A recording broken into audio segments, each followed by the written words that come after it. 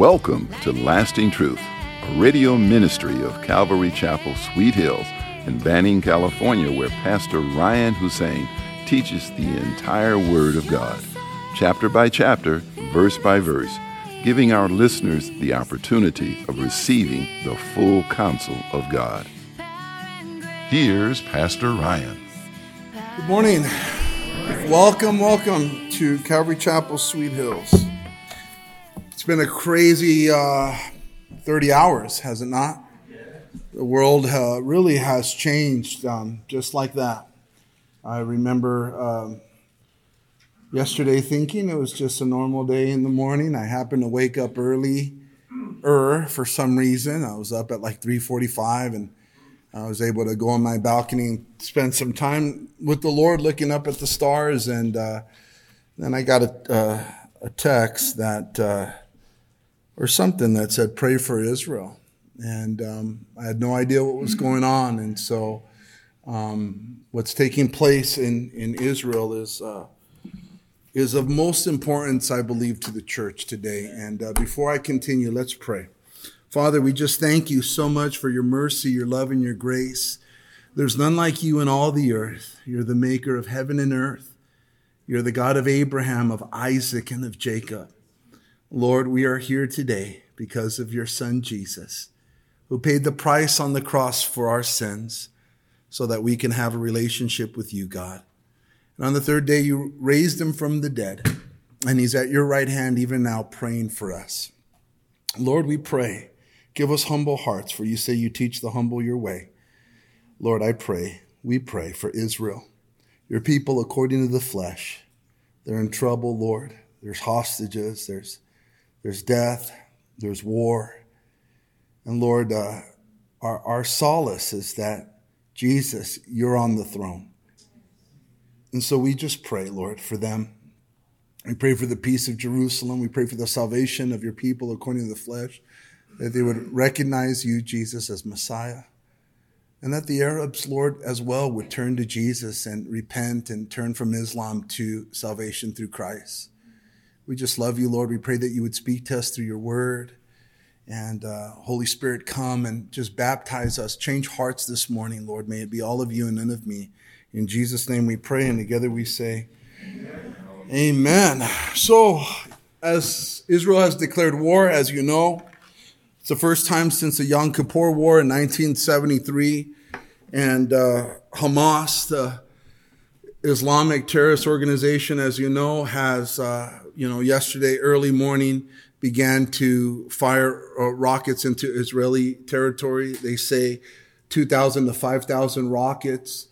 And simultaneously, they took over 50 Israeli garrisons along the fence and then, broke open the gates and the fences and went into southern Israel, attacking 22 towns and killing civilians and taking many hostage, as you know. I think the death toll now is around 600 for Israel and about 2,000 injured, and then 350 from the Palestinians. And so it's a terrible time. It's probably the greatest prophetic event in my 24 years of being a Christian. 9/11 was big, and it was terrible for our country, no doubt. But prophetically, this just seems to spring us towards the coming of our Lord, like the rapture, the snatching, the taking away of this church before the wrath comes.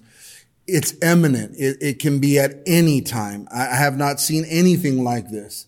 And again, I wasn't born during the Yom Kippur War or the 6-Day War. But this is for such a time as this, we're living this. And it means everything to us biblically and prophetically. And so, I had my message set up, but then this happened, and you got to do what you got to do as a pastor, right? I hope all my pastor friends are changing their messages, because we have to be those who warn the flock and equip the flock. And so, God, Father, help me. And so in my reading yesterday, I happen to be in Psalm 124, and it says this: if it had not been the Lord who was on our side, let Israel now say. If it had not been the Lord who was on our side, when men rose up against us, then they would have swallowed us alive, when their wrath was kindled against us. Then the waters would have overwhelmed us. The stream would have gone over our soul. Then the swollen waters would have gone over our soul. Blessed be the Lord, who has not given us as prey to their teeth. Now, I didn't know this, but when I came to know Jesus Christ, I learned fairly quickly how important Israel was to my new Christian faith. You know, I come from a non-religious family, basically. My mother didn't want anything to do with the Catholic Church. My grandmother did. My grandmother took me to Mass when I was little, but it was in Spanish, and my Spanish, it's not good now. It wasn't good then. And so I didn't really know, but I thank God for her taking me because of that. I knew that Jesus was God at least, and so there was no really background as far as the Word of God really within my home. It was a broken home. So when I came to know Jesus Christ in 1999, I was just wowed by the reality of how important Israel is to our faith. Because you start studying the scriptures and all of it points to Jesus, but all of it is God using Israel, whom he chose, his own special people that he chose in order to bring forth his word, his commandments, so that the world can know who God is, know his mercy, know his grace, know his love, know the seriousness of his holiness, all of it. And it's been a blessing being able to study the scriptures and know, wow, Israel is a huge deal. We learned of Abraham and of Isaac and of Jacob and of Joseph and the 12 tribes of Israel. We learned of Moses and Aaron and Joshua, and then the judges like Gideon and Samson, and then the kings like David and Jehoshaphat and Hezekiah. And then eventually it led to Jesus Christ, our Savior, our Lord, the Messiah that would come from the lineage of King David. And so we love our Jesus, our Lord, who was an Israelite, man. He is the Lion of the tribe of Judah, right? And also he is of the root of David. It's just a beautiful thing. And I'm reminded of how when Jesus was born and then he was dedicated to the Lord there at the temple, and how Joseph and Mary took him and Simeon grabbed a hold of him, and he was very old, and the Lord had told Simeon that he would not die until he would see the Messiah, the Lord's salvation. And so he held Jesus in his hand, and he had said to Mary, behold this child, in Luke 2, behold this child is destined for the fall and the rising of many in Israel, and for a sign which will be spoken against. Yes, a sword will pierce through your own soul also, that the thoughts of many hearts may be revealed. And that's what Jesus' life would come to do. He would be a sign for Israel. He would be the Savior of Israel. He said, I was not sent but for the house of the lost sheep of Israel. And so it's a beautiful, get used to it, Christian, Israel thing. And so it was nice to get to know that as a new believer, as a Christian, and over the years. We know that he came to his own, and his own knew him not, that they rejected him. They rejected their Messiah. He cried over Jerusalem, remember. He wept and said, "Oh, Jerusalem, Jerusalem, how I wanted to gather you together as a hen gathers her chicks, but you would not allow me." And so his heart was for his people, but yet they rejected him.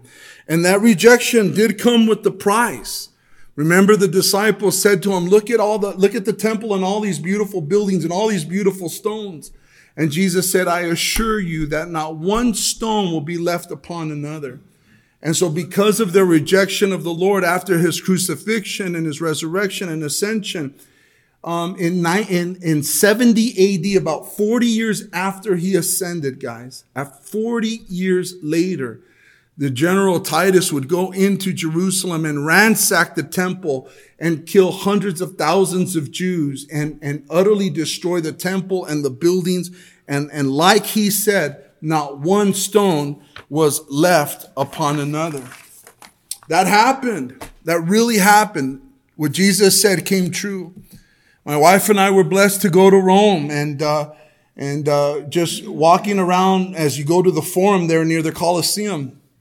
You see, they have the Ark of Titus, and it's dedicated to this general who would become the emperor later, but it's dedicated to his life, and it shows in the inscriptions the destruction of Jerusalem. And you see Roman soldiers carrying like a menorah, a giant menorah out, and all of it's there. It's historic. It's in our Bibles. Everything that we need to know about history is like right here. This speaks of it. Amen. And then it's confirmed with the history of the world. And so you can see that in Rome. It did take place. There was a price to pay for their rejection, and from that moment on, they were scattered throughout the whole world.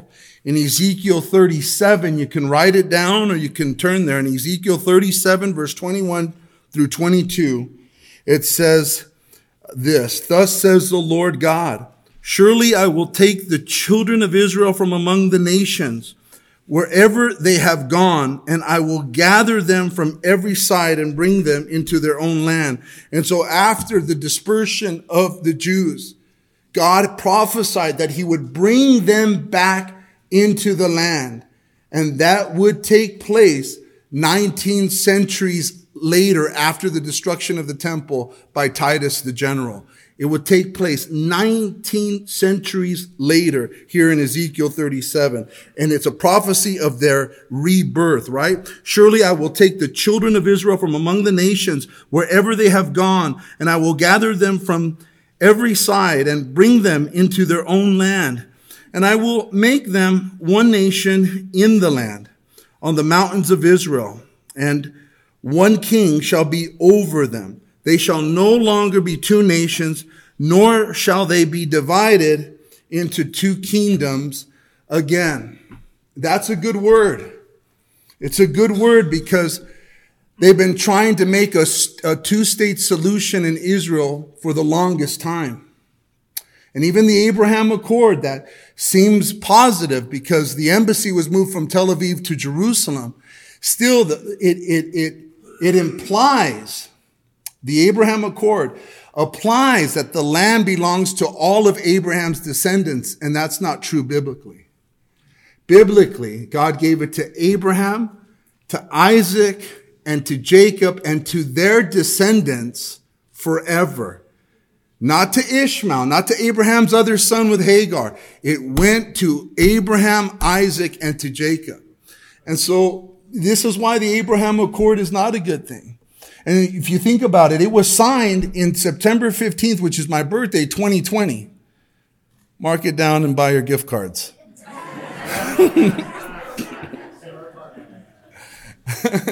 Lucille's.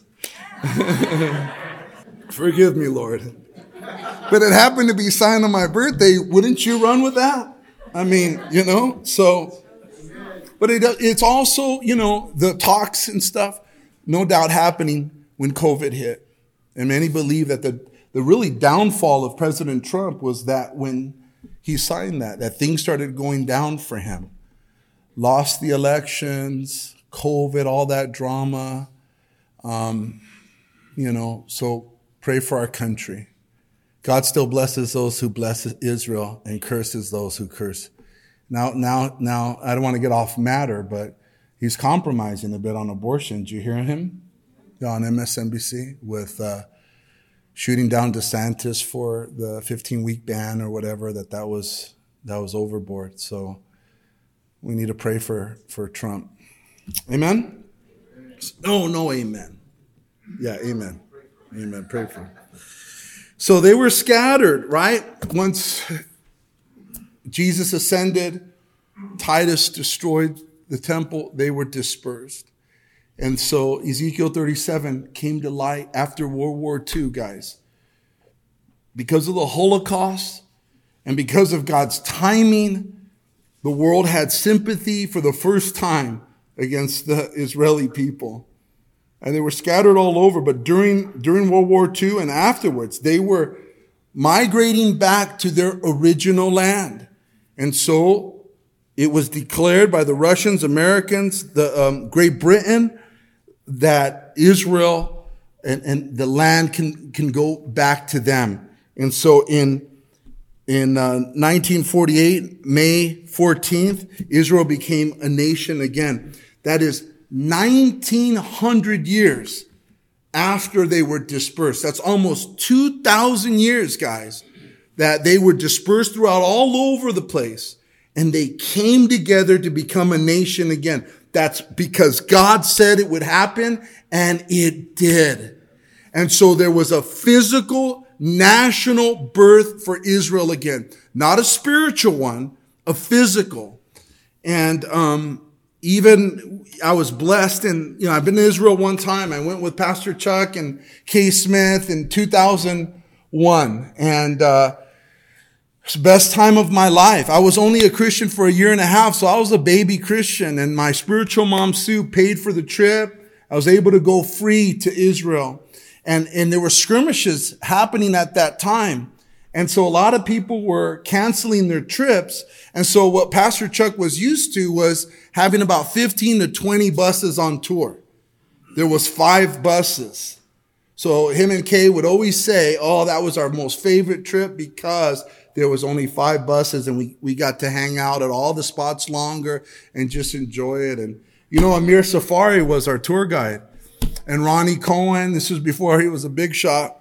And so, I did send a letter to him. Hey, I went to Israel with you. Come check us out. Signed Jack Hibbs. I'll try to get him. We'll see. Say a prayer, maybe. But anyways, it was a beautiful time. I mean, to go to the land of Israel, it's, for those who love Jesus, really love Jesus, and it'll touch your soul in deep. I mean, basic valleys, the valley of Elah where David fought Goliath, the valley of Armageddon and Mount Carmel where Elijah called on fire from the Lord. You're in these places and your spirit is in a good place. Like God speaks. I'd weep. I'd cry. I was crying a lot. I couldn't take it. It was such a blessing. I felt like I had been there before. Like there's something about the land. And for Christians, it's where our Lord walked, You just leave me at the Sea of Galilee with some bread and water for a week. You know what I mean? I'll be fine. No amenities. I'll sleep right there, under the stars. It's just special, guys. It's just special. But I was able to see the physical birth of Israel there. The people were back in their land, but also they had a great forest initiative where they were planting little pine trees everywhere to replenish the land of trees. And it was beautiful, guys. And this is 23 years ago. And so God has truly rebirthed the nation. But Israel is important because God isn't done with Israel. Bible prophecy all points to Israel and what takes place in Israel. What's going to happen. We know that the Antichrist is going to come. And we're going to be in heaven with the Lord. For those of us who know Jesus Christ, if we are alive and we remain, when he comes back for his church, he's going to snatch us out of here. He's going to rapture us out of here. And we'll be with the Lord. We'll meet him in the air. And then comes the tribulation. And then comes wrath. Then the Antichrist will be revealed. And he's going to come as a peacemaker. He's going to speak swelling words and deceive many people. And he's going to broker a peace between Israel and the Arab states and allow Israel to rebuild Solomon's temple there. It'll be the third temple that they're going to build there somewhere near the Temple Mount. I think it's south of there. You can decide for yourself. But, you have the temple, you have the Mosque of Omar there, you have the Dome of the Rock there. It's very important to the Islamists, right? And so they're not going to let you mess with that area, but the Antichrist is going to come and broker some sort of peace. He's going to come and he's going to do that. And we know that Daniel, the prophet, speaks of it in Daniel 9, verse 27. He says concerning the Antichrist that he shall confirm a covenant with many for 1 week. And 1 week speaks of 7 days, but prophetically here it's 7 years. So he's going to confirm a covenant. He's going to make peace. But in the middle of the week, and so in the middle of the 7 years, 3.5 years, he shall bring an end to the sacrifice and offering. So when the temple is rebuilt, the Jewish people will again begin the sacrifices as they used to do with the animal sacrifices. In fact, when I was there in Israel, they have a museum called the Temple Institute, where they have all of the utensils that are readied for the third temple. And it's so crazy. It's so strange to hear a curator say all of this is for the third temple, and we know who's going to make a way for them to build that. It's super sad. And so in Daniel 9:27, it says in the middle of the 7 years that he shall bring an end to the sacrifice and offering. And on the wing of abomination shall be one who makes desolate, even until the consummation, which is determined, is poured out on the desolation. And so Jesus spoke of this, as you know, in Mark 13 or in Matthew 24, he says, so when you see the abomination of desolation, when you see this Antichrist just desolate the temple, desecrate it, he says, spoken of by Daniel the prophet, standing where it ought not. When you see the Antichrist standing where he ought not, let the reader understand. And the Antichrist is going to declare at that moment that he is God and demand the worship of the world. You cannot buy or sell or do anything without the mark of the beast. And all of that comes into play. But it says here, Jesus says, when they see this, because we won't be here, then let those who are in Judea flee to the mountains. Judea, speaking of Israel there. Let him who is on the housetop not go into the house, nor enter to take anything out of his house. And let him who is in the field not go back to get his clothes. But woe to those who are pregnant and to those who are nursing babies in those days. Pray that your flight may not be in winter or on the Sabbath in the other gospel. For in those days there will be tribulation, such as has not been since the beginning of the creation which God created until this time, nor ever shall be. And unless the Lord had shortened those days, no flesh would be saved for the elect's sake. Whom he chose, he shortened the days for the elect's sake. And so there is a future for Israel. Israel, there is a remnant that will be saved. There is a whole remnant that's going to come to faith in Jesus Christ.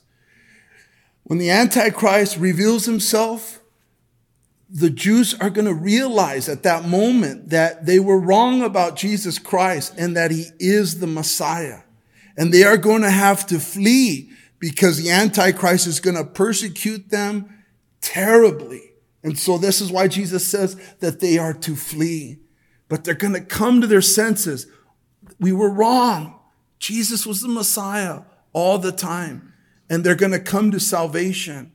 And during the Great Tribulation, there's going to be 144 men, young virgin men from the 12 tribes of Israel, guys, that will just proclaim the good news of the Lord. There'll be 144,000 evangelists preaching during that time. And so there's a huge future for Israel. You think about Jesus telling the disciples. Thank you for joining us today at Lasting Truth Radio. If you're in the area, come out and join us for Sunday services at 8:30 a.m. and at 10:30 a.m. or Wednesday evenings at 7 p.m. We are located at 3035 West Nicollet Street in Banning, California. You can also find us on YouTube or Instagram. If you would like to donate to our program, please do so on our website at ccsweethills.org and hit the online giving tab. We hope you will continue to tune in as we journey through the entire Word of God with the teaching of Pastor Ryan Hussein at Calvary Chapel, Sweet Hills. We adore